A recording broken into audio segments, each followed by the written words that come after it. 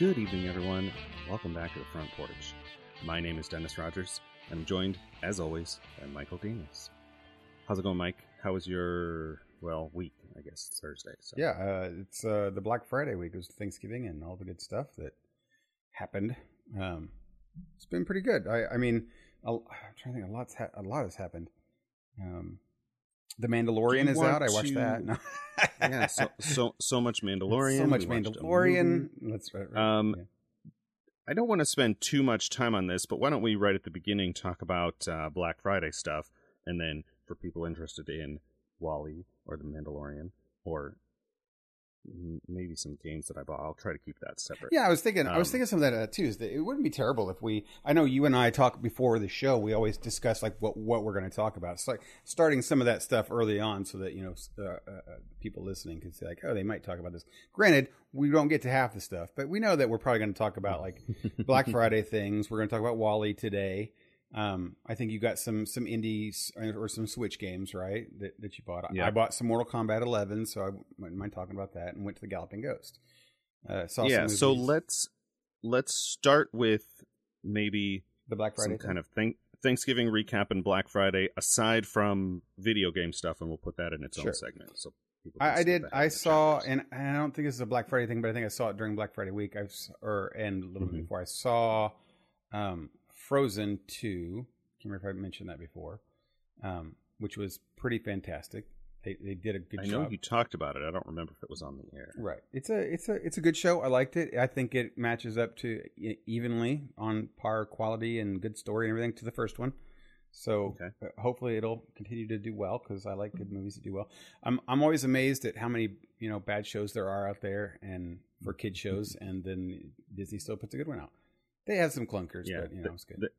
They've not all been winners. Yeah, my youngest sister has been trying to get us together to go see that, and I was in a room where the original movie was on, so I have a vague idea of the story, but most of it I couldn't hear because it was a loud room. So you've not seen the first one? I mean, I have, but again, that was the only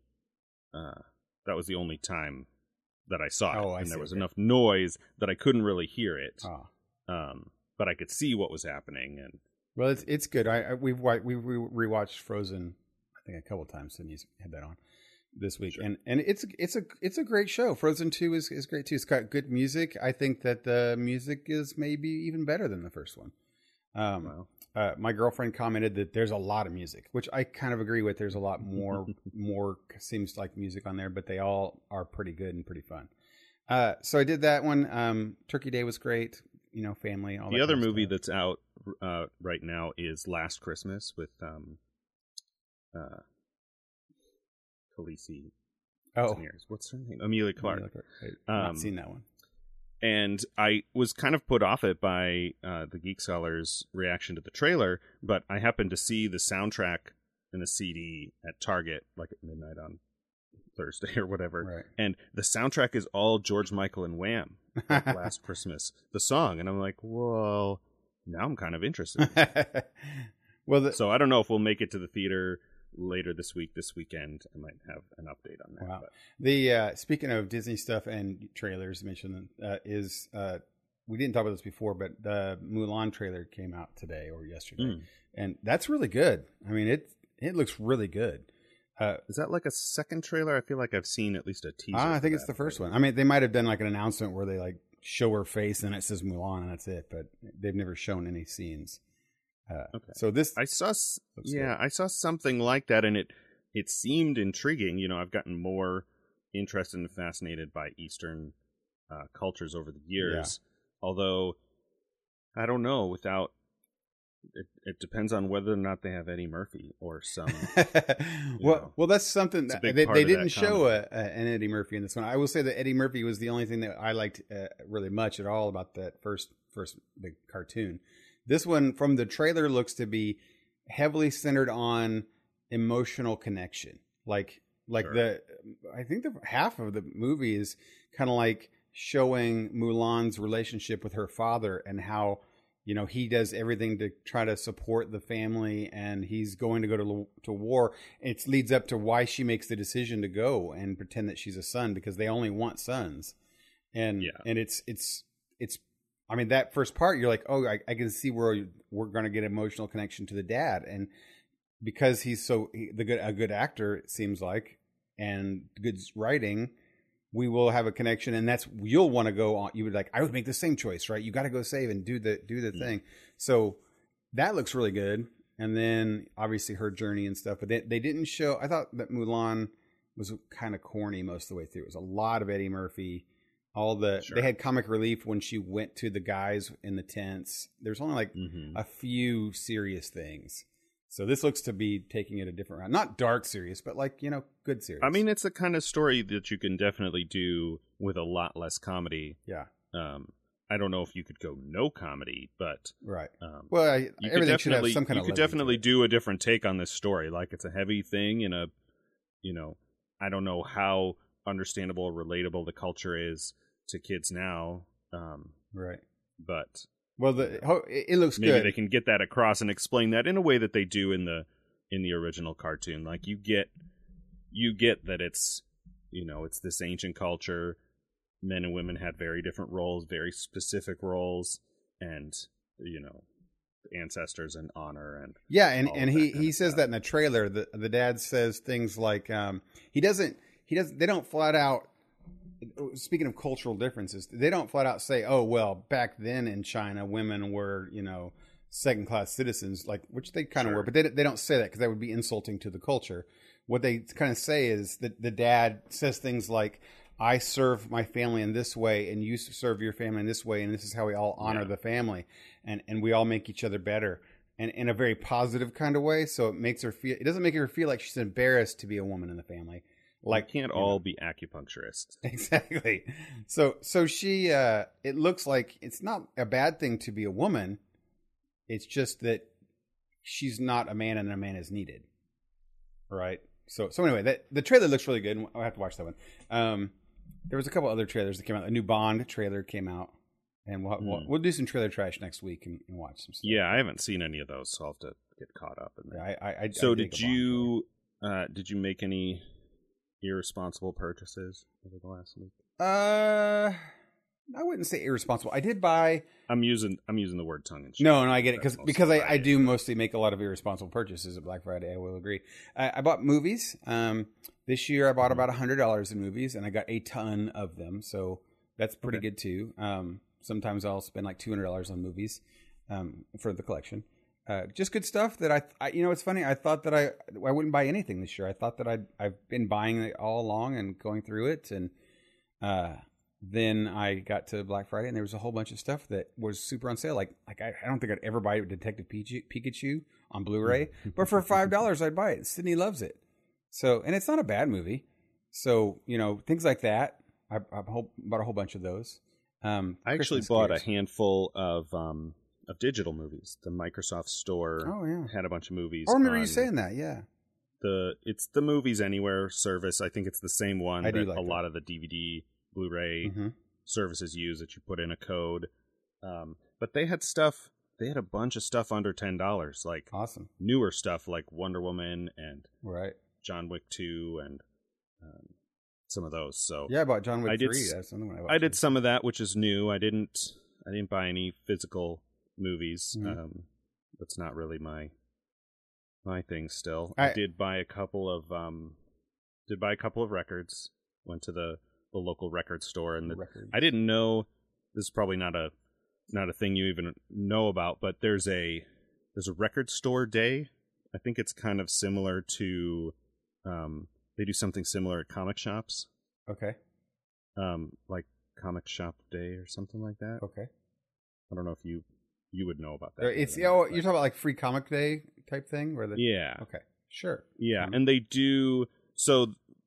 Somebody, studios or whoever manufactures records, will do like re-releases or special editions or sometimes new things. It's a way to get people to that come are in. A special like record store day edition. I don't think they're free, but they had some of those, and they had like special Black Friday record store deal things. I got an album that is Miles Davis live in Tokyo, I think, from like 67. I haven't had a chance to listen to it yet, but the guy at the store said it was really cool, so I bought that. Nice. And then Target had deals on some of their records, and so I bought. No, it wasn't Target. It was Kohl's, actually. Okay. I got the Guardians of the Galaxy.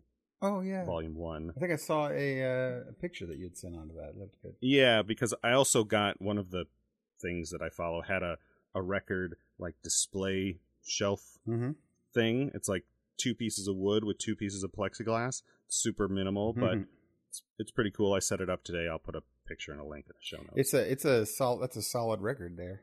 I mean that really is. It's got a lot of great songs on it. A lot of classic. I think I bought the digital version of that.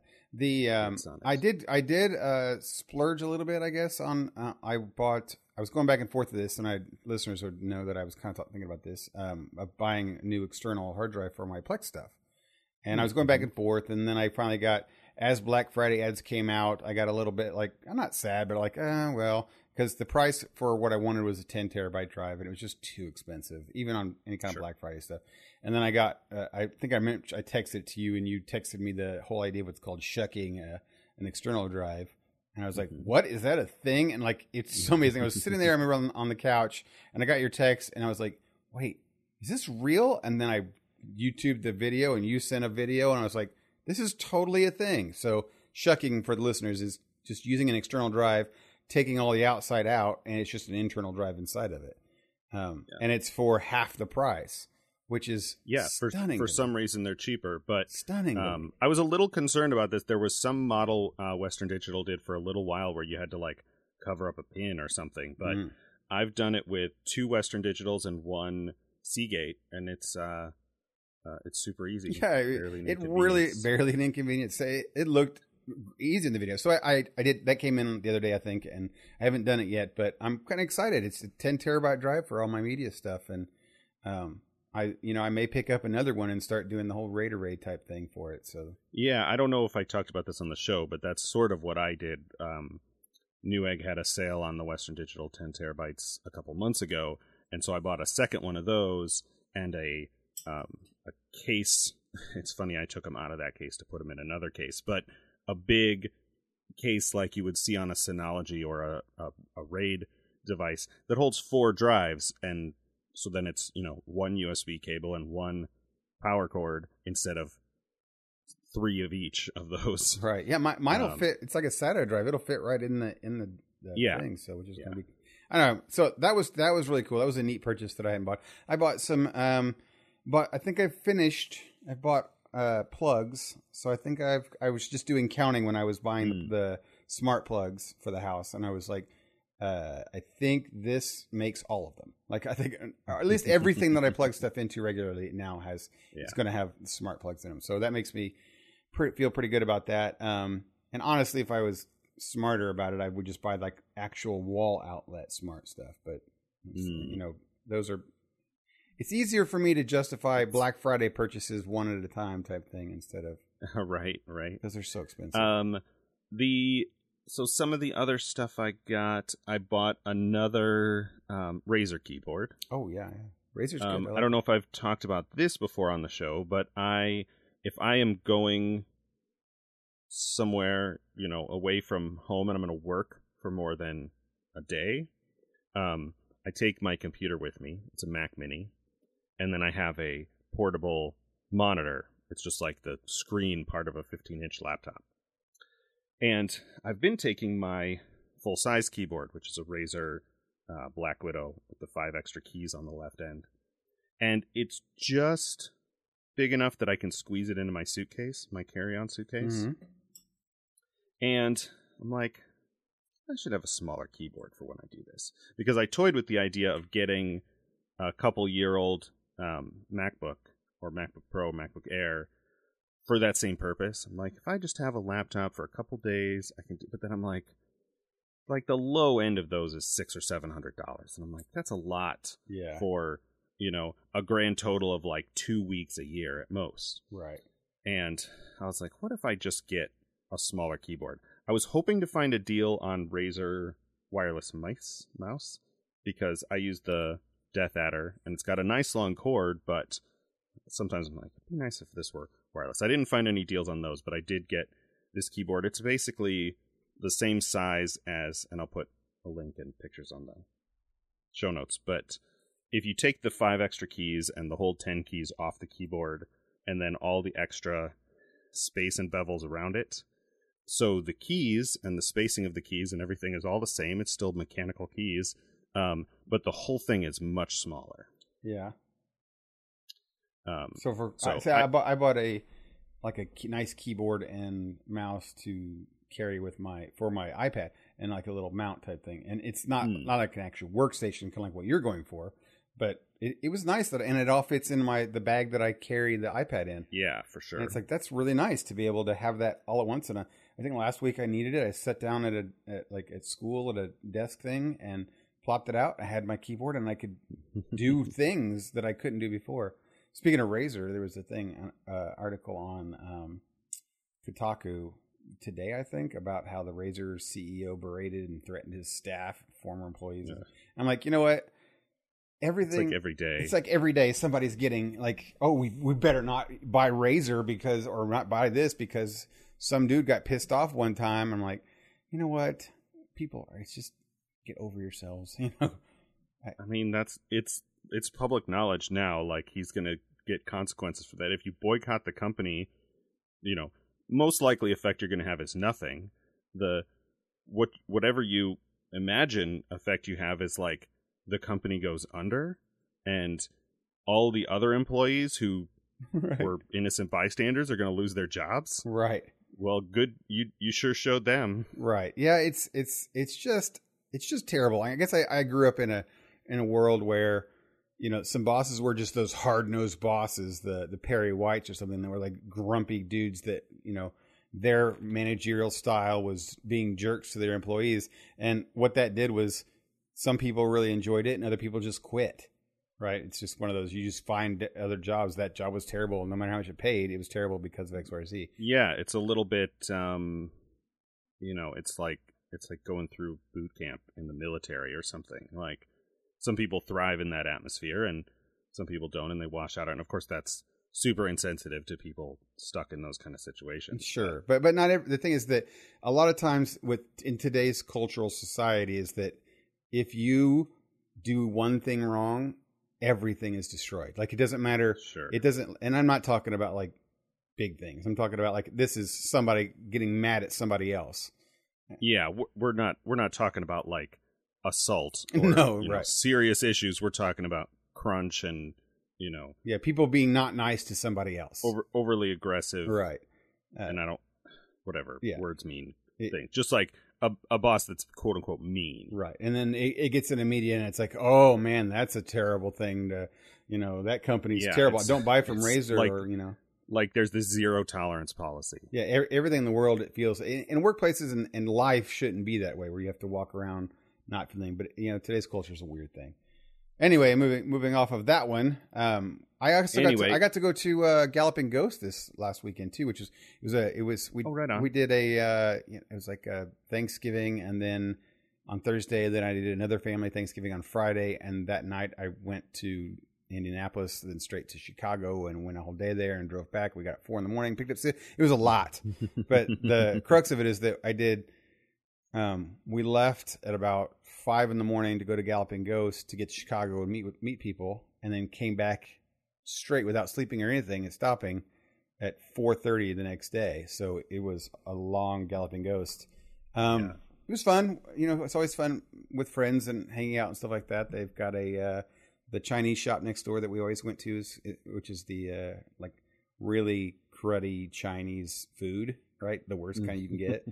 But you know, do you mean like you eat when you're there is closed? So we were sad and found some. Oh, it's gone. Other crappy. So was it like more authentic? There were some new games. This year's new games we played was we played an aliens shooting kind of game where you have like the guns, you know, actual shooting, like a rail shooter.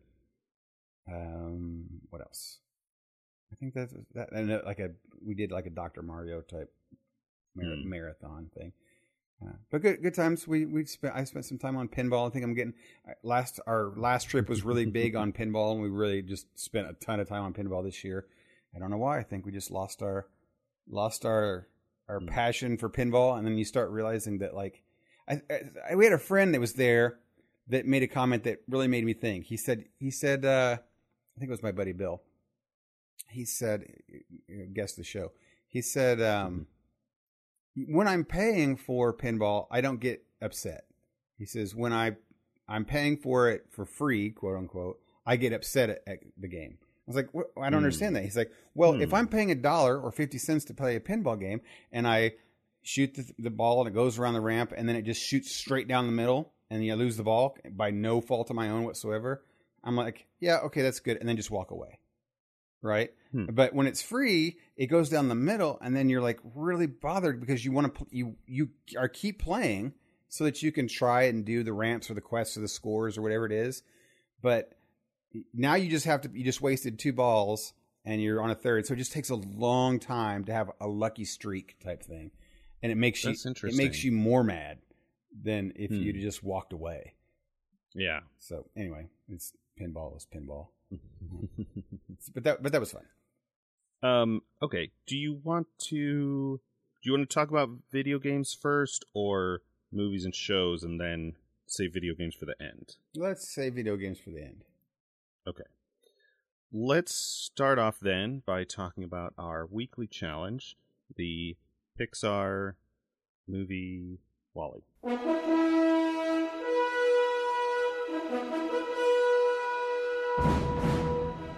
This was the last in the big era of John Lasseter and the guys that created Pixar. If you watch the extras on this one, like some of the stuff, John Lasseter talks about how they sat down when they were with Steve Jobs and some of these other really big name people, and started talking about the kind of movies they wanted to make. And it was literally a napkin idea thing where they sat down in a diner, were having lunch, and they started writing ideas and sketching things on a napkin. Oh, you're talking about in the early days, like back in the 90s. Yes, like in the early days of making things. And one of them was this thing about toys coming to life and the life of toys and, and cars. And one about bugs, one about cars. Yes. One about fish. And then the last one that they made was, so they've made all those movies, and the only one they didn't make yet was about a little robot in the future, and that was WALL-E. So this movie was the last of the first Pixar ideas. The first wave of Pixar films? Yeah, so it'd be like phase 1, I guess. Sure. And then at some point, they got folded back into Disney. Well, Disney bought them, because John Lasseter worked for Disney first, and then Pixar was a separate thing that Disney contracted for things. Correct. And they actually separated from Disney for a while. And Pixar didn't make movies for them anymore. They did their own stuff. And then Disney obviously bought them. But they were started with Steve Jobs, actually. That's a thing about, it was always interesting. So this movie, we say this, and I say this, and we've definitely said this. When you're talking about movies for kids, and TV shows, it's the same thing. I generally divide them in a big split between from my perspective, being a adult with no kids, the good ones and the bad ones. Okay.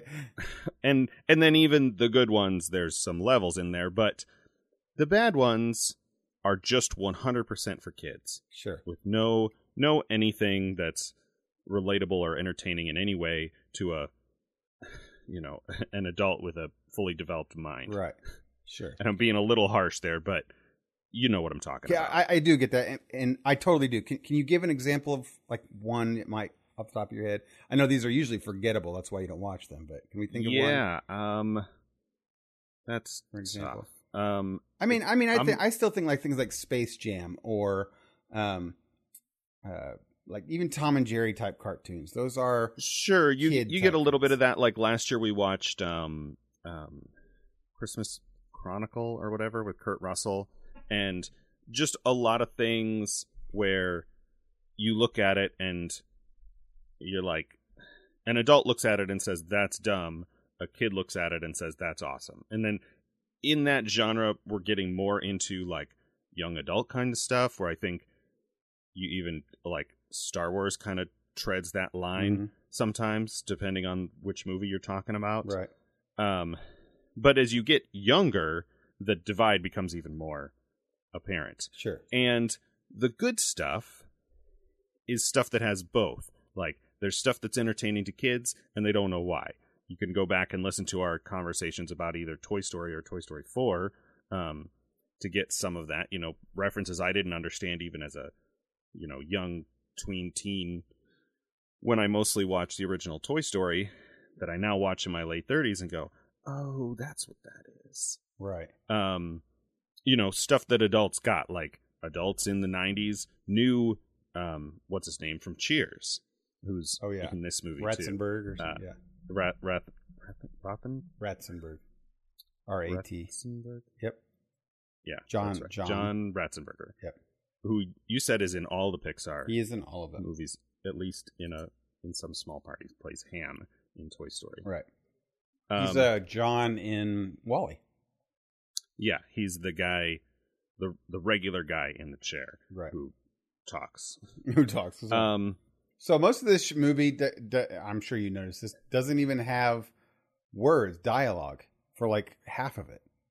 No, and so one of the things that's happening here is how much can be expressed with just one word, right? The two robots mostly just say each other's name, right? The Eve robot says some other stuff, just says directive and whatever, and you get a lot of, like I said last week when we were talking about the Coen brothers or Kurosawa, visual storytelling. Yeah. Right? Between the music and this little bit of a voice, you get the story through gestures, through visual medium. Yeah, and the one of the best examples of that is early on when Wally's doing his normal chores, and at the end of the night he comes home, he watches the music thing, which is there's the music cue. He watches Hello, that thing, Dolly. right? But he tucks himself in and he does a little, like, his hand comes out and he pushes himself away to rock. That's very visual storytelling. It just gives you a feeling of who Wally is just by a little bit of thing he's doing, right? Well, and think about, this is a thing that we've seen, I don't remember what movie, there's like a classic live action Disney movie where I've seen this before, but how many times have we seen the story of a robot or android or something learns to feel, learns to love, right? Like develops feelings, becomes more human, and then something happens and they go back to just being a robot again. Oh yeah, with Wally does it. And if you see this, if the robot is, if it's an android, if it's, human normal in its appearance, then you can, have like dead-eyed expression.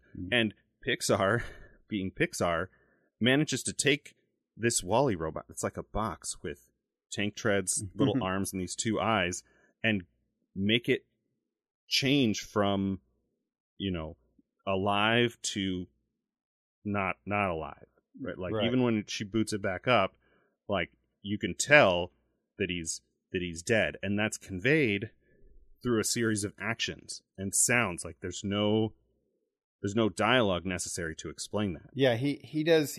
If you watch, like when they animate him, every move he does, his eyes are moving up or down. He's got like kind of eyebrow movements, and his pupils get bigger and smaller. But when he reverts back to OG Wally, I guess, is that he doesn't have any of that. It's just a straight robot squared face where he doesn't move, and his pupils never change. So it's just very robotic. It's just like Zoom level. Yeah. I should have hit the bell before we started this conversation, but if you're still listening, we're going to spoil Wall-E if it hasn't already been spoiled. It's a 10-year-old movie, but skip ahead if you don't want to get spoiled on Wall-E. Is this really only 10 years? It feels like it's longer than 10 years, but 2008, so wow. 11 years. Wow. The point I wanted to make about movies with content for adults, this movie is rated G. Okay. And it's 100% dystopian. Right? Like it's, I think I said this in the group chat, it's like if Pixar wanted to make an episode of Black Mirror. except it's Pixar, so there's hope at the end. Right.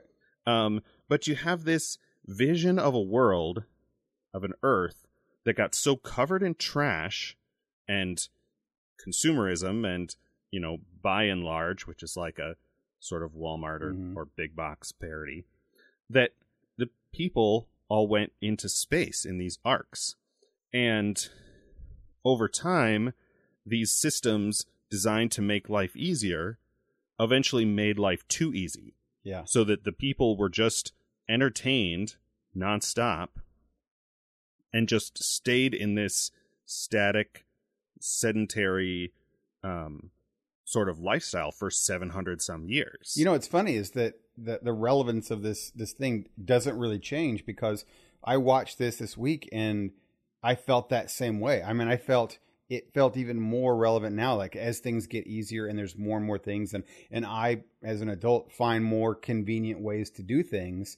Earlier before the show, we were talking about how you used to run wire from your computer to the TV to listen to the things we had to do mechanically. And now things are just very much easier within clicks, and you don't have to go to the store to buy movies. You don't have to go to do anything. And as John and them were going through the world, the Axiom, and all the things they were doing, like, hey, would you like a shake? Here's a shake. It's delivered to you. He just hands off his shake to a robot who picks it up. And as these things were happening, I'm thinking like, oh yeah, I could see how this happened. Like really easily see how this happened. Like I guarantee you, we are already in a very big phase of the world where we don't have to go out for so much now. It's groceries are delivered and every product is delivered straight to our door. We barely have to go out. And as more as we get like tech kind of jobs, where do we really even have to go out and talk to people at work? So it's you can see how this works, right? It's not a big thing, a leap. And of course there is the thing where, like all good sci-fi, you have to not tug too hard on a thread. Oh, sure. Right. You have to not quite, there's a moment where two of the, obese characters in the floating chairs hold hands and they're like, oh, human contact kind of thing. Except there are baby humans, like the species that survived for 700 years. I would assume that they're vat grown. That's what I probably they were just... probably like, there's all that kind of stuff you can explain. Right. They come back to Earth and there's one plant like that grew in a refrigerator somehow. Like there's some of that stuff. But sure. But it's still, you get the they tell a point right away, right? The very first scene, you see that the world is destroyed, and they're and you see the piles, and then you see they show Wall-E making the cubes and lining them up, and then they sort of speed that up, and you see like, oh, he's building these stacks the way that the slaves built the pyramids, and this is just. He's just been doing this, he's the last one, seemingly. Yeah. That he's just been rolling. He's been swapping out parts as he needs to from other broken models and right. Scenes that I liked in this one a lot of times were like when they showed the commercial for all the Wallies, like where they'll dig you out type thing, and like, oh, it looked like an army of Wallies. Like that was interesting. I really appreciate it. I appreciated the first time I watched this, but again, this time was the fact that they had a real person as the president. Like that, that seems like something they didn't have to do, but is so interesting of a choice, right? Yeah, like just out of nowhere and it feels like it fits just fine, right? That there's a normal dude. Yeah, it's sort of strange. It's really strange, and they don't mention anything about it, but it is what it is. So I thought that was pretty good. The giant Wallies I liked. I'd forgotten about when he gets flushed down. There's the gigantic Wallies. Right. But yeah, this show, and it continues to have a lot of all the way throughout, not just the beginning, but like of just visual storytelling where you don't have to have stuff. Anytime with any of the robots, obviously it's that way. When he tries to save Eva from when they go are like polishing her and checking her out at the hospital, right? Like all of the robots in there don't say anything. And yeah, and all the times that he doesn't understand, right? He's in a strange environment and he keeps trying to do stuff to help her, but he's making mistakes, and she, like, they just say each other's names, but it's all clear. Like, oh yeah, you know when she's angry at him, or right? she's scared for him, or she's worried, or she's happy, and she's yeah. The like when they have, it's even funny, they have like a romantic scene type thing when they're out in space, right? Right, and they're dancing, they're swirling around while the captain is learning what dancing is, which is pretty great, right? Yeah. And she has like a hand, and they hold hands, and it's. I mean, what a neat little thing to show with robots. I mean, she's a little bit easier because she's got like facial digital thing, but all of them, the robots, like it makes you feel very sentimental about these two robots. And also another thing to point out too was really interesting about this show is that they make a cockroach seem okay. Right? Yeah. Pixar has a cockroach as a character. Because that's the only thing that's survived. Yeah, that's the joke, right? These 700 years in a planet covered with trash. And not only that, like, you remember, did you see what he was eating? He was living on, the cockroach was? A Twinkie. A Twinkie. He's living on Twinkies. Yeah, that's just great, because they survived as well. I liked when, they do the wheel, the ship's wheel, and he's calling it Otto, and I'm hearing OTTO. Oh, and like autopilot? Right, but then eventually you realize it's the autopilot. Right. And when it throws him off, it spins, and so the whole ship tilts, and there's that whole thing. But when he gets that overridden, and Fred Willard, the president, is telling them, giving them instructions for what to do now that they've found life and all that. And then when he says Axiom, it's clearly like a mail merge, or whatever the digital version of a mail merge is. Like, the Axiom will continue its journey back toward Earth. Like, oh yeah, that's a auto-generated message. Right. Yeah. So I really enjoyed this. Again, watching it many times that I've seen it. It's just cute. It's feel good. It makes me happy, I guess, and sad. There's moments of fear in it, like genuine stuff when you think that Wally sacrifices himself and it could really be a thing. There are true moments of danger because, like you said, it's a dystopian future. That not everything's perfect here. It is a Disney movie / Pixar movie, so things are going to be happy. But somebody could, maybe he sacrifices himself. And I mean, there's almost, so let's I think we could probably go into final. Sure, yeah, I'm fine. So we don't spoil the ending. I talked at the beginning about stuff for kids versus stuff for parents. There's a whole story here that kids can get, right? Right. This cute little robot, and then a new robot comes. She's a girl robot, and they go through all this stuff, and they go on this sort of wacky adventure, and there's some danger, some gasp, tension moments, and then at the end, the end. I just said I was going to spoil the end. It has a happy ending. I'll just say that generically. Right. I think you knew that if you're watching a Disney Pixar film. The credit scene, by the way, we didn't talk about that in the spoiler section. The credit scene was neat. Like that added to the movie. Okay. And then there's this whole story only the parents understand about the implications of a planet covered in trash and all the humans are gone and all of that kind of stuff. So in true, there's a lot, Pixar fashion, there's story here for both. And in this movie, more so even than a lot of the other ones, like it's almost two parallel stories depending on how, how aware of the world you are. Yeah, because like not honestly, necessarily how old none you are, of the robots at all care about Earth and what happened to it and any of that. Like they care about getting her directive, but they don't care about continuing saving the Earth or anything. Whereas the human storyline isn't really about that either. But we know that there's another storyline about, the adults do, I guess, that know about saving Earth and making it whole again.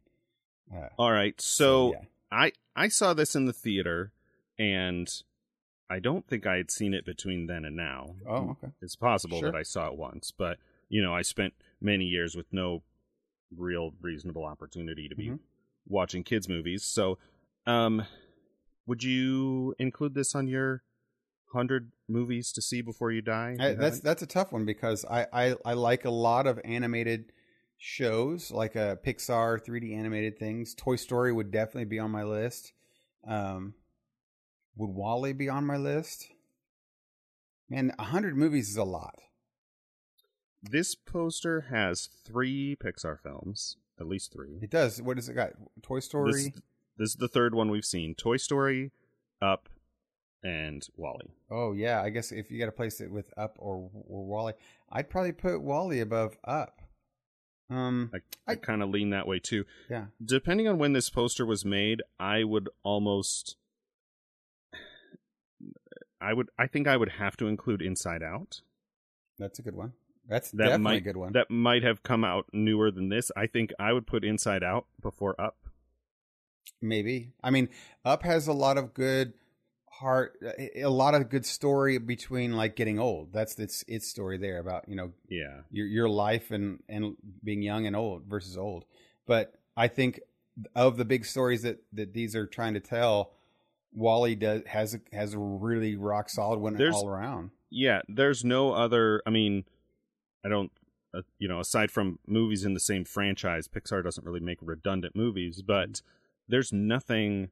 I can't think of anything else like this, like WALL-E, that has this. It's. I mean, the premise and the setup is fairly dark. Like dark in a way that the first 15 minutes of Up aren't even because of the scope of it. Like the opening to Up is very personally, not dark but sad. Where this is just dark. It's so dark for a kids movie. Yeah, and they don't really. It's funny is that they don't make it dark. Like it's dark. No. It's for sure. Like the whole the plight of the humans and where they are now with the fact that they're basically useless lumps of nothing, and that's a dark thing. That's a really serious thing. That like we're all horrible now. That we're nothing, and they don't say it that way. It's all done in a very lighthearted way because they're all like shiny screens and by and large stuff, and they're all talking funny talk to their friends in the hairdresser, Right. So it's said in a light way, but as we said in the spoiler section, the adults viewing it is, they get it. They get that like, this is not a good thing that we're seeing here in these flashy colors. And that's what makes, like you said, it's something I've not really seen before. It is a dark thing with a dystopian stuff, but said in a positive way, but not positive, definitely not positive, but it's overlaid with this, Pixar, shine, and also this, heartwarming, adorable story about these robots. I think for me, it would stay on the list. Man, I kind of got to say too, I think if there's 2 of these that I would put on, I mean, or 3, I would put Toy Story 1, Toy Story 3, and this one. I think that those are all good movies that have a lot to say and are really like emotionally good movies. This not just has emotionally good stuff to it. It has a good story to tell. It has a good thing to tell about the humans and lesson to teach, I guess. Right? At some point when we have a week off, we should watch Inside Out. I want to talk about it now, but I don't want to. I actually did watch it just a couple weeks ago because Disney Plus came out, and that's one of the first. That's one I don't own, and I really enjoyed it. And watching it again, I will say just as a quick thing, I liked it just as much, if not more. Yeah. I remembered how good it was. So it's doing something in a way that even the rest of their catalog has not done in such a not literal because it's whatever. Yeah, that movie does I'll watch it really again and then we'll talk about it. Sad things that like what Riley goes through forever when she loses like Joy, and it's just really like that's a terrible sad thing for a kid, and she's crying about parents and friends, and it's like, oh my god, it's the worst kind of thing you could see from a kid. Because we all live, unique individual lives, right. But I think everybody, regardless of like, maybe your parents never got divorced, maybe you never had to move. Everybody remembers, major times, especially the first time when you experience something emotionally traumatic. Yeah, right. Right? Even if that, whatever the scale of that is, like a family moving is maybe not as traumatic to someone whose parents get divorced, but to you in that moment, it sure feels like it. Right. And Pixar, we'll talk about this next week, but Pixar takes the edge off because Amy Poehler makes the movie. Like she takes everything that is so difficult and hard about this movie and is always Amy Poehler. She's always happy the girl from Parks and Rec. She's always Leslie Knope. She's always upbeat and positive and good. And that character is mostly on the screen, thankfully, because when you have these hard times with Riley, then you get Pixar gives us this other stuff. So speaking of not Leslie Knope, Amy Poehler, season 2 of Making It just started. Oh, I haven't seen the first one. I should watch that first one. Hey, so what are we watching next week? Oh man, we did not talk about this. All right, we did a little bit. We were like, do we want to go with another happy, hopeful? I'll tell you what, it was nice to see Wall-E after some hard shows that we've watched after last week's picks. Last week, a couple of those, were okay. Let's keep pushing off Lord of the Rings and wait. We're gonna push Lord of the Rings off, but we're gonna watch it this month, though. Yes. Because I know that I've got time off from work and it's a good holiday. Oh, you do? Maybe we'll watch that like between Christmas and New Year's. Yeah, it doesn't sound terrible. Hey, how is Die Hard on this list? Because I can't believe Die Hard is not on this list if it's not. We watched and talked about Die Hard because that is a Christmas. That was before we started. Okay, the poster. Okay, cool. Okay, let's watch Amélie. Yeah. Okay, sure. That's one I have not heard of or know anything about. So. Yeah, this is it's in French, so okay. Be warned about that. It is 2 hours 2 minutes long. So is it 3 hours and 30 minutes? It's not Seven Samurai. Right. Okay, cool. We'll watch that one. This is I remember this being kind of quirky and unusual. Okay.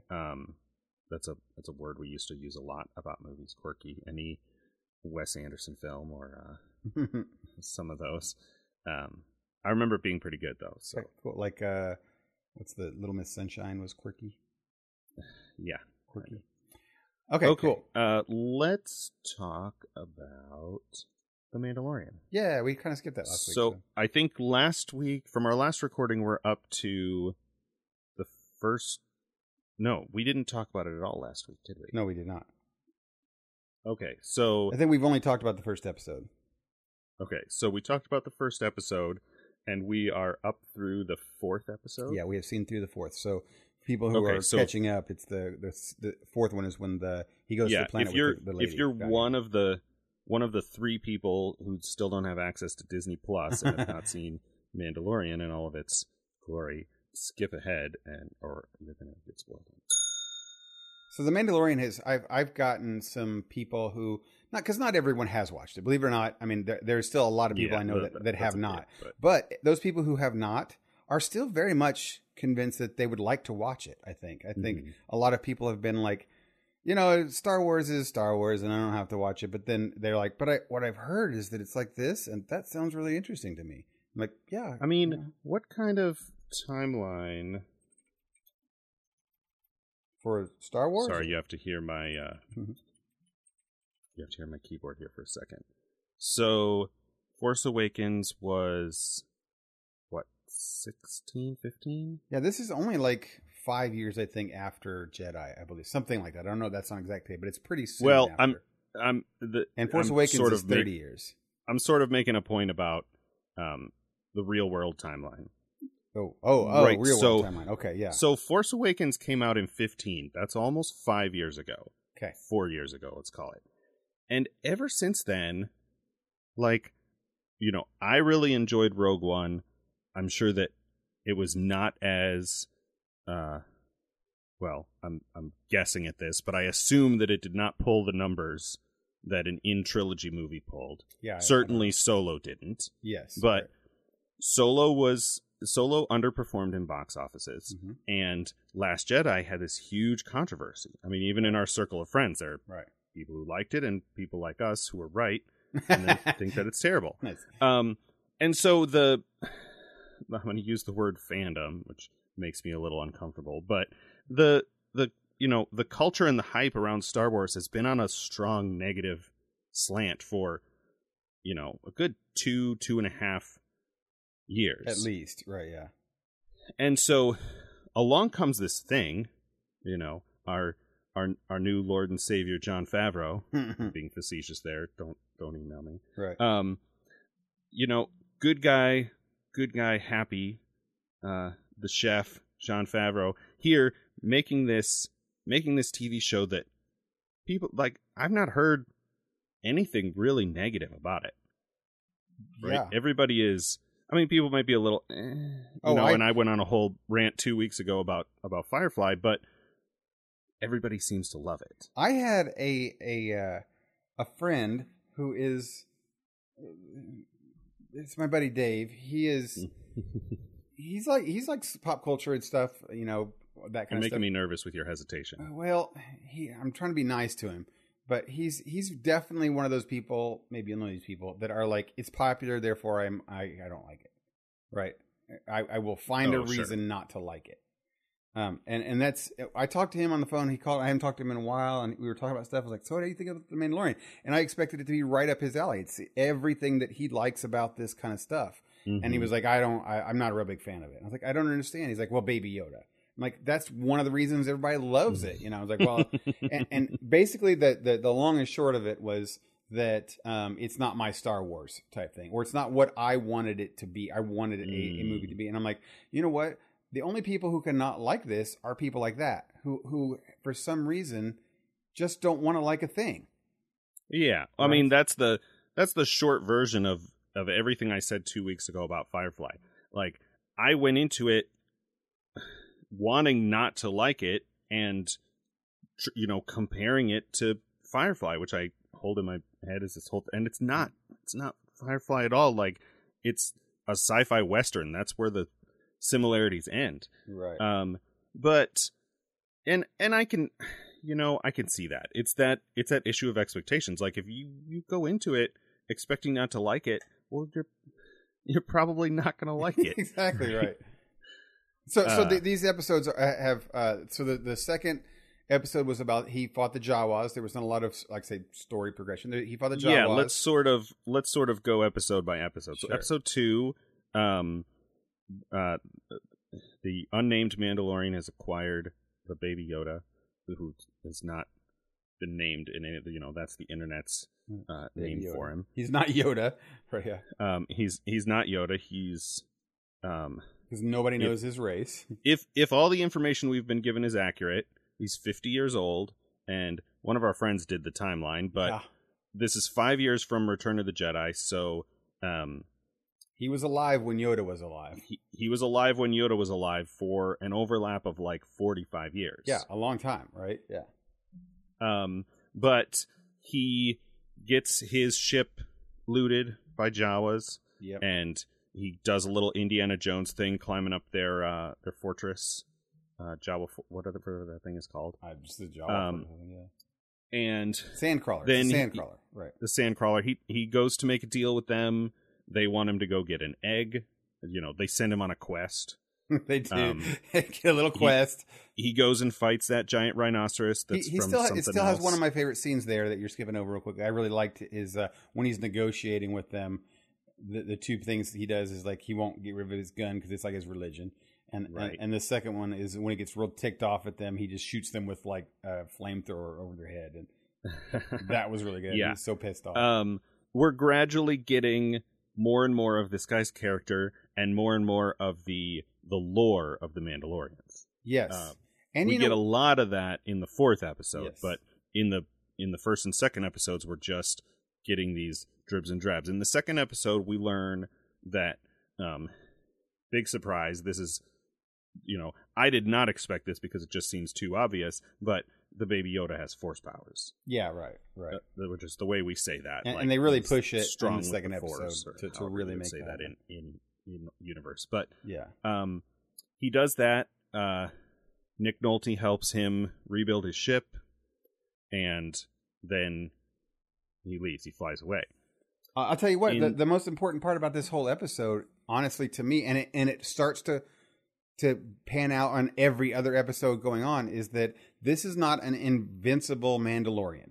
This dude is not a perfect. I mean, he's definitely got a reputation. He's one of the best. He's awesome and amazing. Right. But he is not invulnerable. Like he always he gets beat by the Jawas. He's totally kicks butt and like disintegrates hundreds of them or whatever. He just does tons of stuff. But he doesn't win. Right? Yeah. He climbs up the thing, and I guess, for me that sequence, it felt like filler, but I can see the value of like, not only do they beat him, he gets all the way to the top. And then they beat him. Yeah. Just to like really, really drive that home. Right. And then he definitely doesn't win against the rhinoceros, right? Like right. He doesn't win there. He doesn't win there. And in the next several episodes, like 2 or 3 and 4, he doesn't win there either. I mean, again, it's not like he's a wuss or he gets beat up all the time. He's doing awesome things and holding his own against like tons of rogues and stuff, but he still doesn't win without like help. And he's a little bit of a flawed hero. Yeah. And which is great. That makes him like, he's not Superman. That's the big thing. Right. He's not Superman here. And I think Favreau is doing that very intentionally. I honestly, someone was talking to me at lunch. I think it was Aaron or Zahn or somebody, or maybe it was Chris, was saying, we were talking about Seven Samurai in it because you and I compared that on the 4th. We'll get to that in a minute when we get to episode 4. But Chris believes it's a making of the team season. Is that even though he intentionally has an opportunities to get these people on his team, they decline or he declines to get them on there. Chris is a strong believer that they will all come back, and eventually this season will be a making of the team. Become an ensemble show in season 2. Right. So that the Mandalorian is awesome on his own, but he does need help, and that's this kind of a thing. So in the 3rd episode, he goes back to Apollo Creed's planet. Yeah, where is that? Does it even say? Not his planet. Right. They might say. I actually have no idea. Right, I don't think it's really important. I don't think it's relevant. Right. It's where the Mandalorians live. Right. They live in hiding. We discover in this episode. He gets a big ice cream maker full of Beskar steel as a reward for handing over the Baby Yoda, which is fairly tragic. You're like, it's implied pretty strongly that Werner Herzog and his dirty stormtroopers are probably not going to treat the baby very well, but we've sort of learned that this metal is sacred to the Mandalorians. Yeah. And it's not just money, it's something that represents survival for his clan. Yeah. And so he makes the deal. He goes back to the blacksmith, and you see a bunch of other Mandalorians, and you can see that they're kind of jealous and salty at him for the actions that he's taking, working with the former Empire. And you get a little bit of lore in there, right? You get a little bit of you get a little bit more of who the Mandalorians are. You get a little bit of, the Empire is gone. If you got questions, go take it up with the New Republic, which we don't know anything else about from just this show and the movies alone. But it's like, they're, presumably, he doesn't say any of this, but 5 years after overthrowing the Empire, they're probably still struggling to set up and establish their government. Yeah, he does say something really just offhanded about when they make that remark about going to the New Republic. He's like, what a joke. What a joke. Yeah, type thing. So it's not like there's and even if nothing else, then they're so far from where this is taking place out on the rim that they have no resources to help deal with whatever's going on out here. So also in this third one, all the guild, after he goes and saves Baby Yoda. Well, yeah. So he gets all new armor made, right? Yeah. Mm-hmm. He completes his quest and gets some upgraded gear. Yeah. It's very RPG. This whole just episodes 2 and 3, and the first one too, for that matter. Right. He gets new armor and he's about to leave, and he sees the little knob missing from one of the controls on his ship that the Baby Yoda was messing with in an earlier scene. and he changes his mind and he's going to go back. And so then it's a sort of heist where he breaks in, he blows up walls, and he shows off a fancy new gadget he got from Q earlier in the same episode. Yep.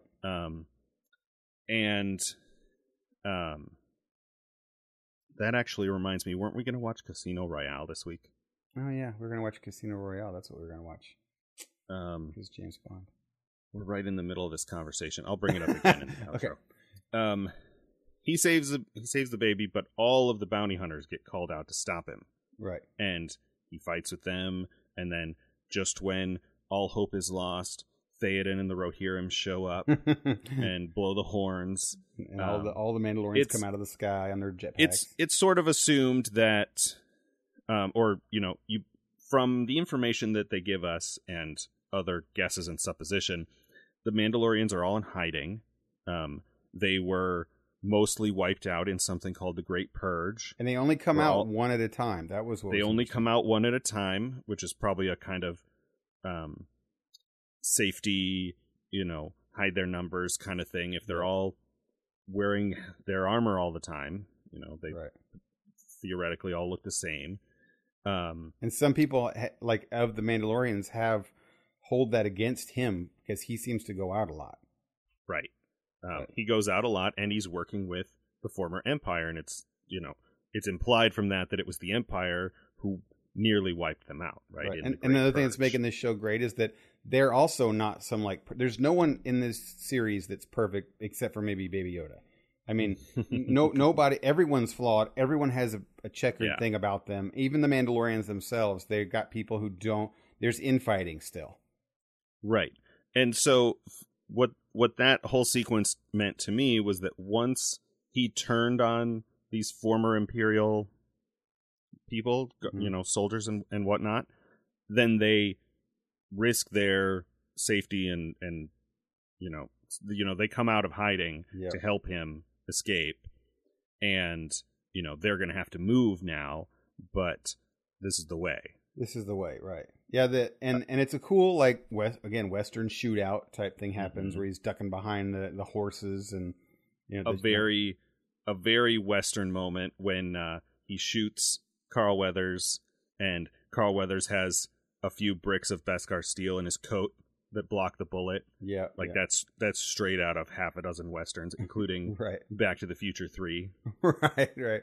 Yeah, I mean, they're definitely following a thread here, and that's today at lunch when I talked about even the series as a whole. It was, this is not a complicated show. It's you don't. There's not some thing that you have to watch. When we talked about spoilers for stuff like today, when our buddy Aaron is wanting to start watch this. And we're like, I'm like, there's besides the Baby Yoda thing, there isn't any spoilers on the internet. People aren't spoiling this because there is no spoilers really. It's not really a story yet.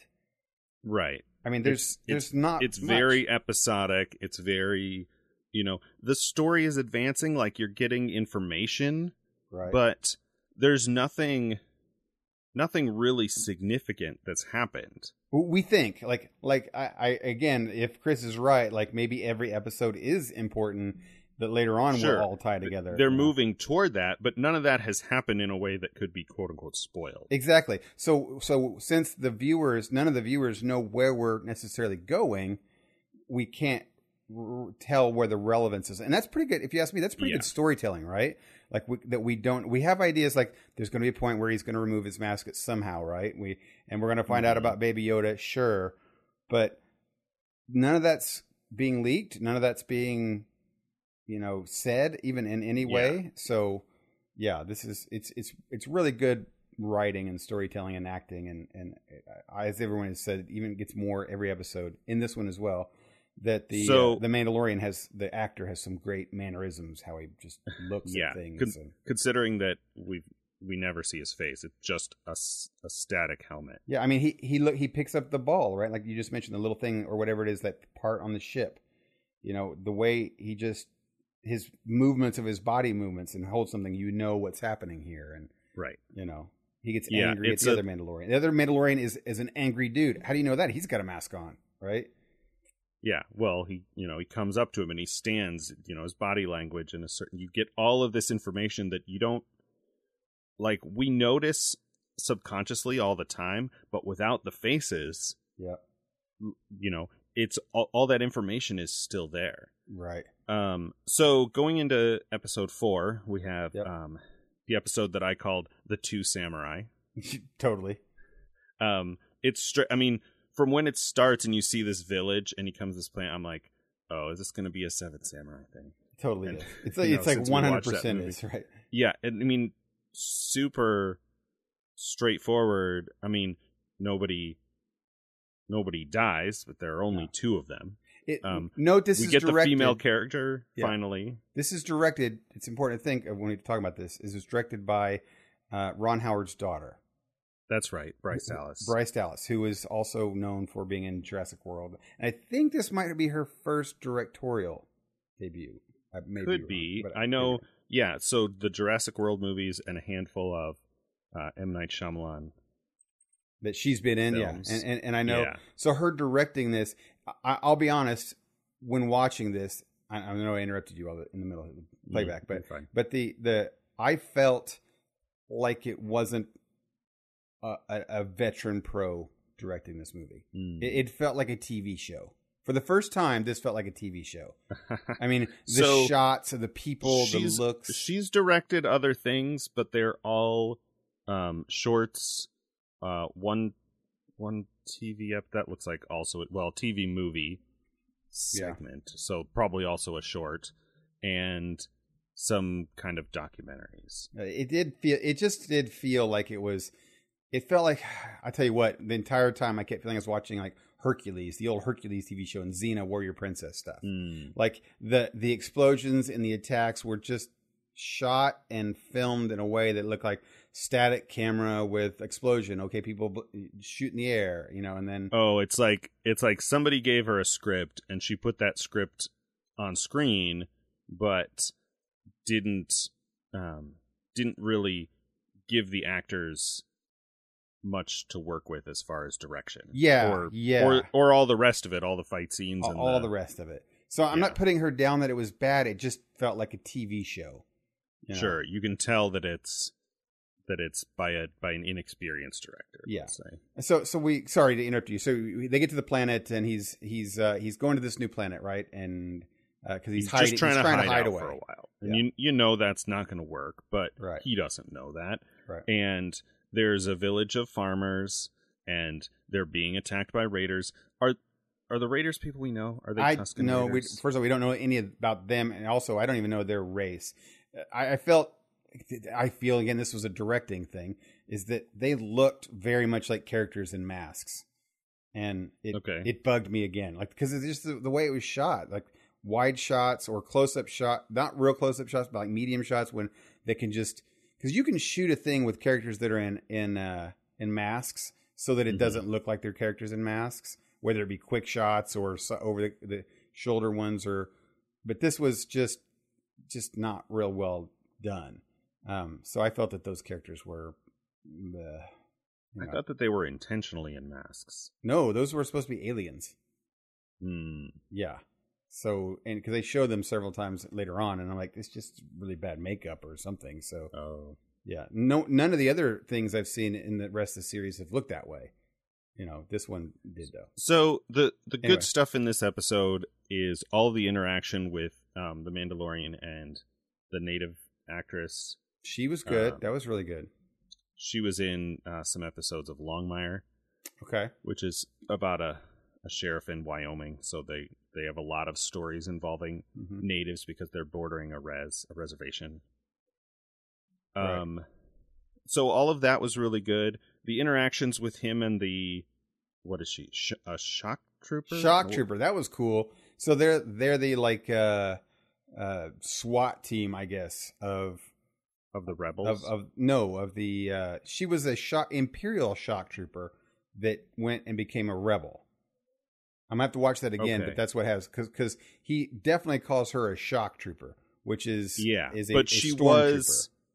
But she was working for the Republic, yes, the rebellion, and got bored yes. with all of the diplomatic guard duty and stuff. Because she didn't sign up for that. She signed up to be like a big warrior in battle.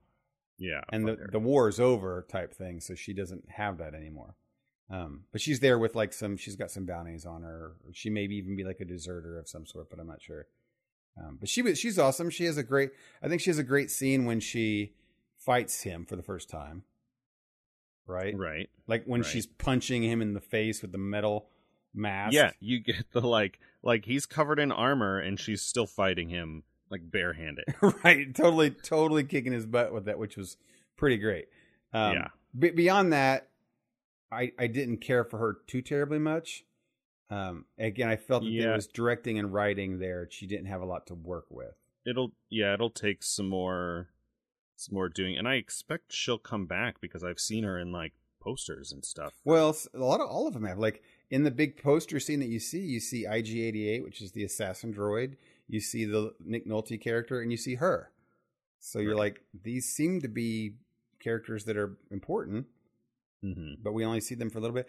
So also problems I felt like I'm nagging on 4, but 4 was a little bit the low side for me, was that like they set everything up. Not only was it very Seven Samurai, it was kind of like, we're going to tell you exactly what's going to happen in this next scene we're going to dig a big pit and he's going to come in. And I'm like, they just told us what's going to happen. And then they spend the next 15 to 20 minutes trying to make that one thing happen. Right. And it's like, there was just no surprise or big stuff. Yeah. This on IMDb, this episode has the lowest ranking. And by lowest ranking, I mean, it's 7.9. Yeah. Right. It's still not bad. But episode 3 had a 9.3. Yeah. So, some of the lines delivered by the little kids about like, I'll miss you, talk about the baby, and like it just there's a weird they do a weird sort of time compression that's not immediately obvious. Yeah. But we get more lore about the Mandalorians with the stuff about it. I mean, that's what we've been saying, at least my family and friends, since like the second or third episode. We're like, but then how does he wash? How does he eat? Get a hair? Is it Man in the Iron Mask kind of thing? Does he need a haircut? Yeah. Or when does he eat? Or whatever. And then you see that it's just never in public. It's never when anyone else can see. And he takes it off in that scene and sets it down. And I'm like, he's like 20 feet from a bunch of kids. Yeah. Like, all I gotta do is that's look what my over there. sister said when we were watching it. It's like, what the heck? I think he closed the windows or something, But yeah, and I liked some of the stuff in there. I liked how, I wish I knew her name, the big strong lady, the shock trooper lady, because she says like he should. Cara Dune is her character. He should stay with her. Gina Carano is the actress. Yeah, she was in Deadpool. Carano. Yeah, probably pronouncing that. She how she says like, I like the interaction with him and her when she's like, you should just stay here. Why would you not? That you can have a great life and with a great woman, and here's your opportunity. And he's like, no, it's kind of like this is the way type thing. Yeah. So it was good. I liked it. Episode 4. So how are you feeling about like the series as a whole at this point? I mean, so far so good. We're halfway through, right? There's chapter 5 tomorrow. Yeah. And then I think, is it not next week, the week after will be early because it's the same week as the movie coming out. And that's the last one, right? I believe it's no, there are 8. Right, so but I thought that the last one ended. Oh, there is one more after. Okay. Yeah. I thought it ended at The Last Jedi, but I guess I'm wrong. Yeah, they do, or not Last Jedi, The Rise of Skywalker. Right. So we're halfway through here. I'm digging it. I'm starting to notice, just like I said earlier, that that he is a character that's not supposed to be invincible, or right. I mean, he is totally a badass. He's as cool as Boba Fett, if not cooler now, but he is not invulnerable. Right. And he will hold his own against anybody, and totally. But there are other people that can take him down a peg. Yeah. Who's your favorite? Oh, here's another thing too. I saw a picture today, like a drawing of like Baby Yoda on his shoulder or something, and him doing a cool like walk pose in a Western kind of vibe thing with this Baby Yoda kind of on his back shoulder type thing. And I thought when I saw that, I was like, you know what? Some people are looking at this like Baby Yoda thing as like, okay, this is weird to have him like this tough bounty hunter guy have a baby with him. But honestly, if that was his character, like we see Luke with R2 all the time. It's like they have like there are characters all over the place that have like an extra pet or an extra little thing that's always with them. Like if this character we have Han that has Chewie. Yeah. Right. If this character was we were introduced to him and one thing he had was like a little Yoda baby thing that he carried along with him all the time, that would just be an interesting quirk of this character. Here we just get to see how that happens. Yeah. And it's clearly, at least it seems that way to me. There are two stories. Yeah. Right. And they're connected, but there's a story of this Baby Yoda and the story of this guy. Right. I wonder if they will solve the Baby Yoda thing. You think that he'll always have the Baby Yoda thing? I don't know. I feel like it has to become important in some way. It's like, I can't help keep bringing this show back to this, but it's like Summer Glau. Yeah. River Tam in Firefly. Like, it's important. It's the thing we got to know about, right? Yeah. I will leave this subject with this thing that we saw today about how if this was Rian Johnson directing this, he would just kill Baby Yoda and we would never know anything about him. Just defeat expectations. We should at some point go see Knives Out and see if that is any good. Is that a Rian Johnson movie? Yeah, it is, and our buddy Fox has been raving about it. So, okay. Well, we always said that there was something against Rian Johnson. It's just that he didn't make a Star Wars what most people thought was a next movie in a series of movies. I'm sure he had quote unquote help making that movie what it was. Oh, sure, yeah. Okay, well we're starting to run a little long. I wanted to sort of run through the games that I bought on Switch over the holiday and played just a little bit of. Sure. I'll give the list and maybe a short description of each. Okay. I just bought one game this year. So I bought Bastion finally, but I've not played that yet. Okay. I bought Torchlight 2. I played that for 2 sessions. On the Switch? On the Switch. Oh, these are all games I bought on the Switch. Oh, okay. The new season started in Diablo 2, 3. And so I played that for a little while, and then I started buying these other games. Okay. Torchlight 2 was on sale, and you had talked about it, and I played the first one a little bit. And so I got it and tried it, and I didn't love the feel of it. Like, everything felt kind of off. Okay. I gave it another shot, like, the next day, and I was like, this is still pretty good. I think given the choice, because it's, the new season has gotten me into it just a little bit, like, I would still play Diablo 3 first. Oh, yes, for sure. But it's not a bad little game, at least for as much of it that I played. Yeah, I think Torchlight 2 is very much the now that I'm done with Diablo, I'd like another Diablo, but not Diablo. Yeah, like if you do everything you want to do in a season or get burned out. Right, but and as soon as the Diablo expansion would come out, you bet I'm putting Torchlight 2 on pause and playing Diablo, but it's still a good game of that genre. Yeah, it's also like half the price, so. Yeah, exactly. I finally got Slay the Spire, which is a game everybody has raved about this year, or I've heard about. Yeah, maybe last year. It's a card deck building. Like, did you play Night of the Full Moon? Yes, I like the that iOS game. I think this is the original version of that, maybe, or maybe they came out kind of the same time. Okay. It's much more minimal in its style, but you pick cards and you play and you fight, and it's roguelike. So you get to a certain point and you lose, and then you start over. Yeah. That's a thing that appeals to a certain audience, a certain kind of person. I'm sure that I'll play more of it when I get to having more time to. How much was that? I got it on sale for $18. I think it was $20. It didn't really go on sale. That seems like a lot for that kind of a game. Sure. I don't know if it's definitely on other platforms. The Switch version might be a little bit higher. And like I said, it wasn't on sale. Yeah. I just bought it because I'd heard about it. I also Night of the Full Moon is only like $5. What's that? Night of the Full Moon is only like $5. Right. So maybe there's some more depth to this and to that, maybe. And I didn't play enough of it to get that. I bought a game that I had heard about on one of the podcasts I listened to called Baba Is You. Okay. This is another game that got a lot of really positive reactions. Yep. How to describe this? It's fully top down, like squares on a grid, except not squares, but like you're playing a little rabbit and you occupy a square and you can move in 4 directions. Right? Okay.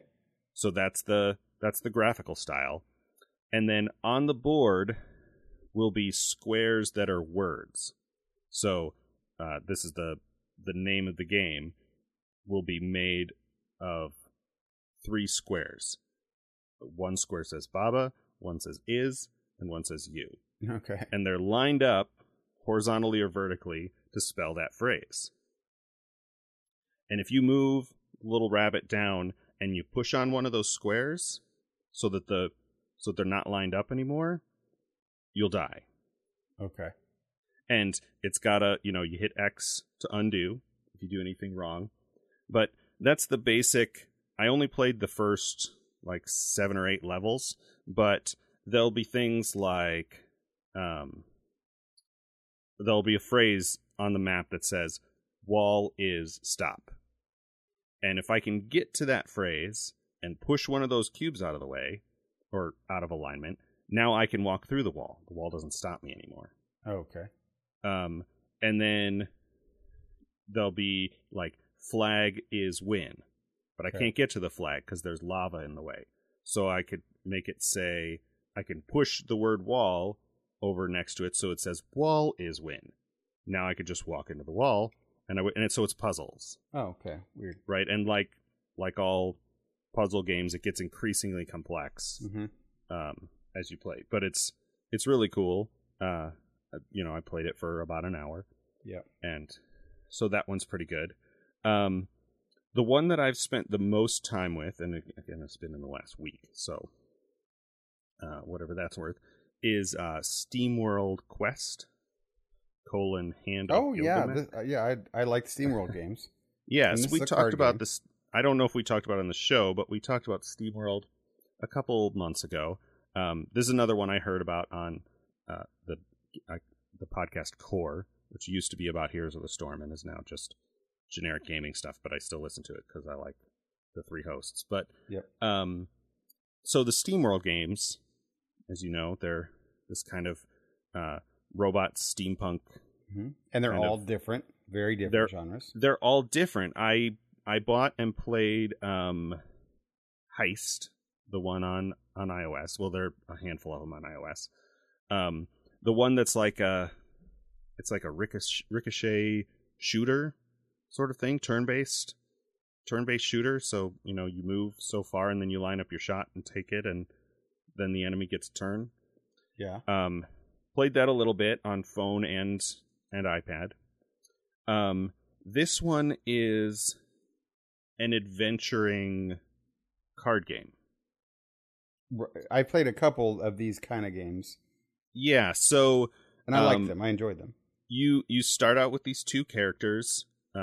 One of them's a, cartoonish hero paladin kind of, she has a bunch of grand phrases and is always monologuing.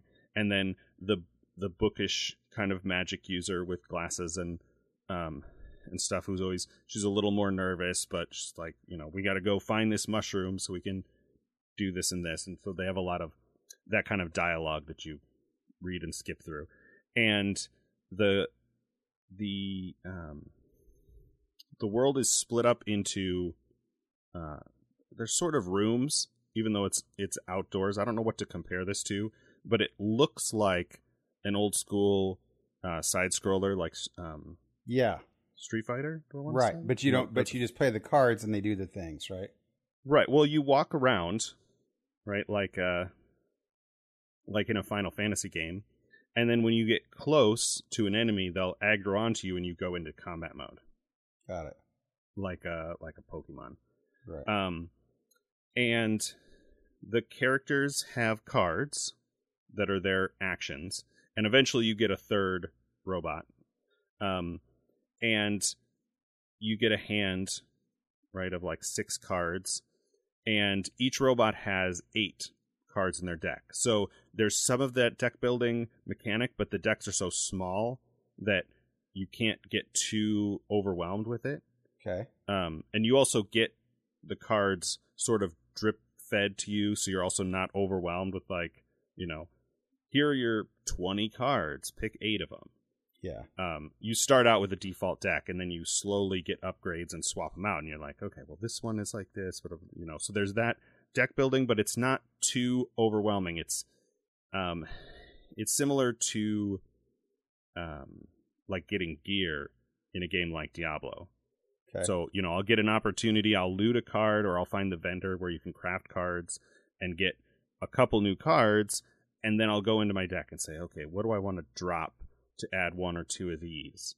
And the decision-making is simpler.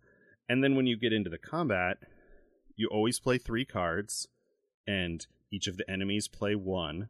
So it's, at least for the first 3 chapters, which is as far as I got, it's all pretty easy. It ramps up in difficulty, and I'm sure you could start at a higher difficulty. Sure. Then there are combo mechanics. Like if you play 3 cards from the same character, they'll have a 4th card that is some power move. Okay. And there's this currency where you have cards with no cost that will generate, I think it's called Steam or something. Okay. Each one of those will generate 1 Steam, and then there are other cards that do a bunch of damage or something that cost Steam to play. And that accumulates, the bar goes up to like 10 or 20. But in a normal turn, you're never going to earn more than 3.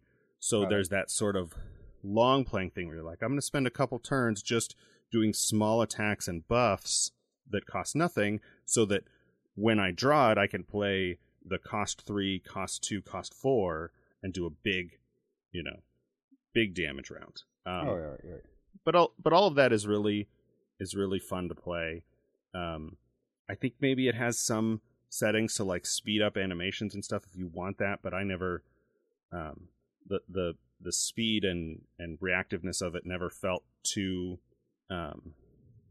slow. Like that's how I feel playing the old school Pokemon games. Oh right. Like, all the animations and dialogue and stuff take so long.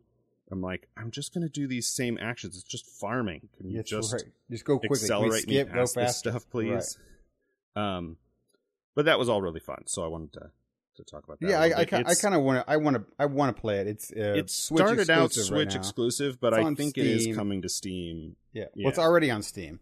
Oh, it is. Okay. Yeah, it's not. I want it to come on the other consoles and play, or even iPhone and play that. But I'm sure it'll be there at some point. It's not like I don't have enough games to play, but that looks like a very fun game. I played most of it like in a room full of people, so I had my console muted. And then I played a little bit of it the other night with the sound turned on, and there's actually really cool music with it. Oh, yeah. Which is, you see that. But right. Awesome. Yep. Good times. My game was Mortal Kombat 11, which came out in April, and I'm a big Mortal Kombat fan, and I like fighting games. The problem with fighting games is that if you don't have someone to play them with, it's just not fun. I mean, it just really, I mean, you can play online, but as I mentioned to my buddy Bill, is that that's just like playing the computer. You don't have interactions. You don't talk to people. It's not the same thing. Okay, sure.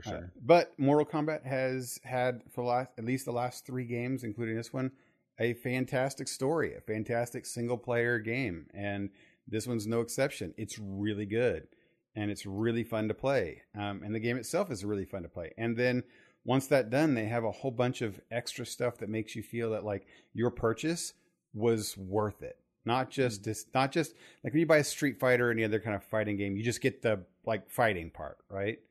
This has all sorts of unlockables and way to make money, and then this like extra, I don't want to get into it, but like an island that you go to and has puzzles, and you have to fight your way through and get stuff to do other unlocks for the main game and your characters.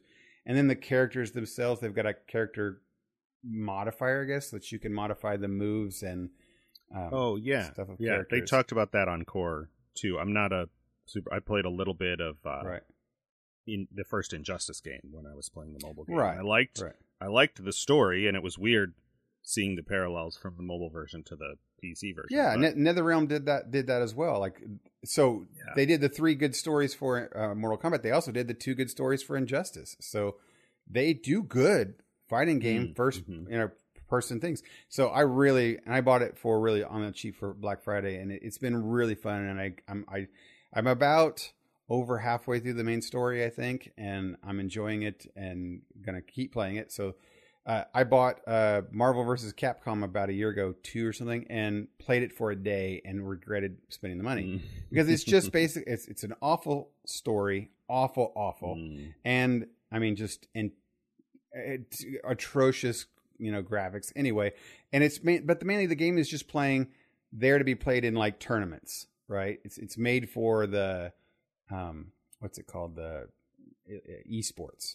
Yeah. Right. Like you get the fighting game so that you can play it in a tournament setting type thing. It's like, well, if you don't play in a tournament like setting, Smash Brothers. Yeah. It's just not fun unless you're playing with other people. So anyway, This one was good. I enjoyed it. I'm really glad I bought it. If you're a casual Mortal Kombat fan, it's worth picking it up. And they've done some good stuff with this series. So cool. Yeah. All right, man. We talked about this in the middle of the Mandalorian talk, but I forgot that offline we had agreed to watch Casino Royale, the the mid-2000s James Bond reboot. First, reboot is a strong word because it felt like a reboot type thing. They rebooted it with Pierce Brosnan in the 90s, but the first Daniel Craig with Eva Green, who is my favorite Bond of all of the Bonds. He really is. I mean, I liked before him. I was a Sean Connery Bond, so he's very a Sean Connery Bond. That's true.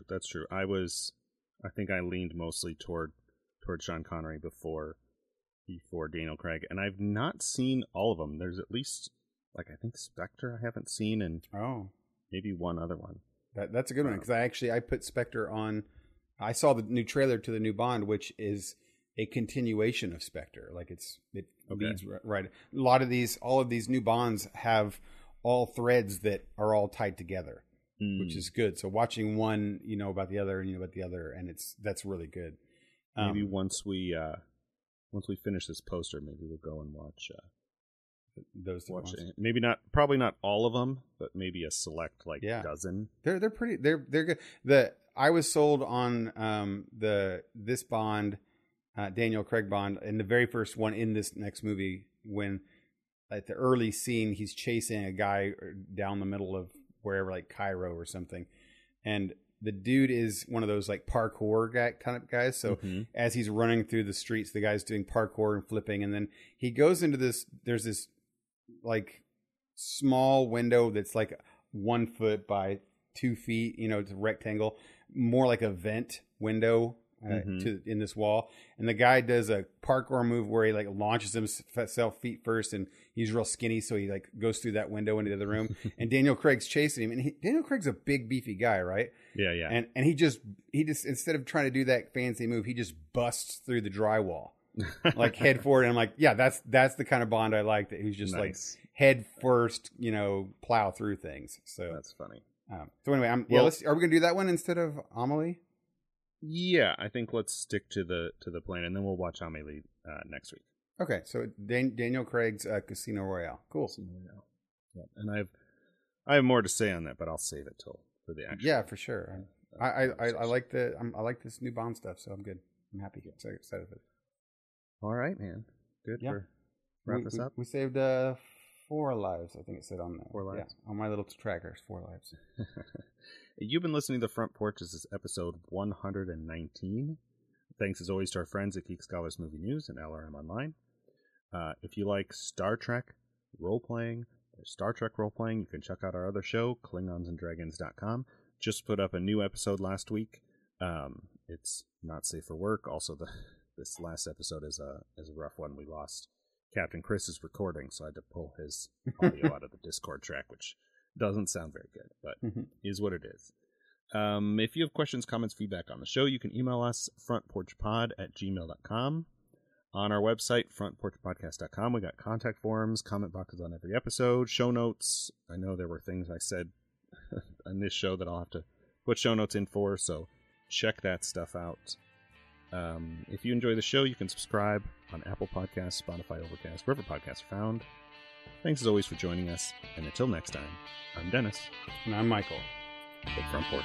Night, everybody. See you next time.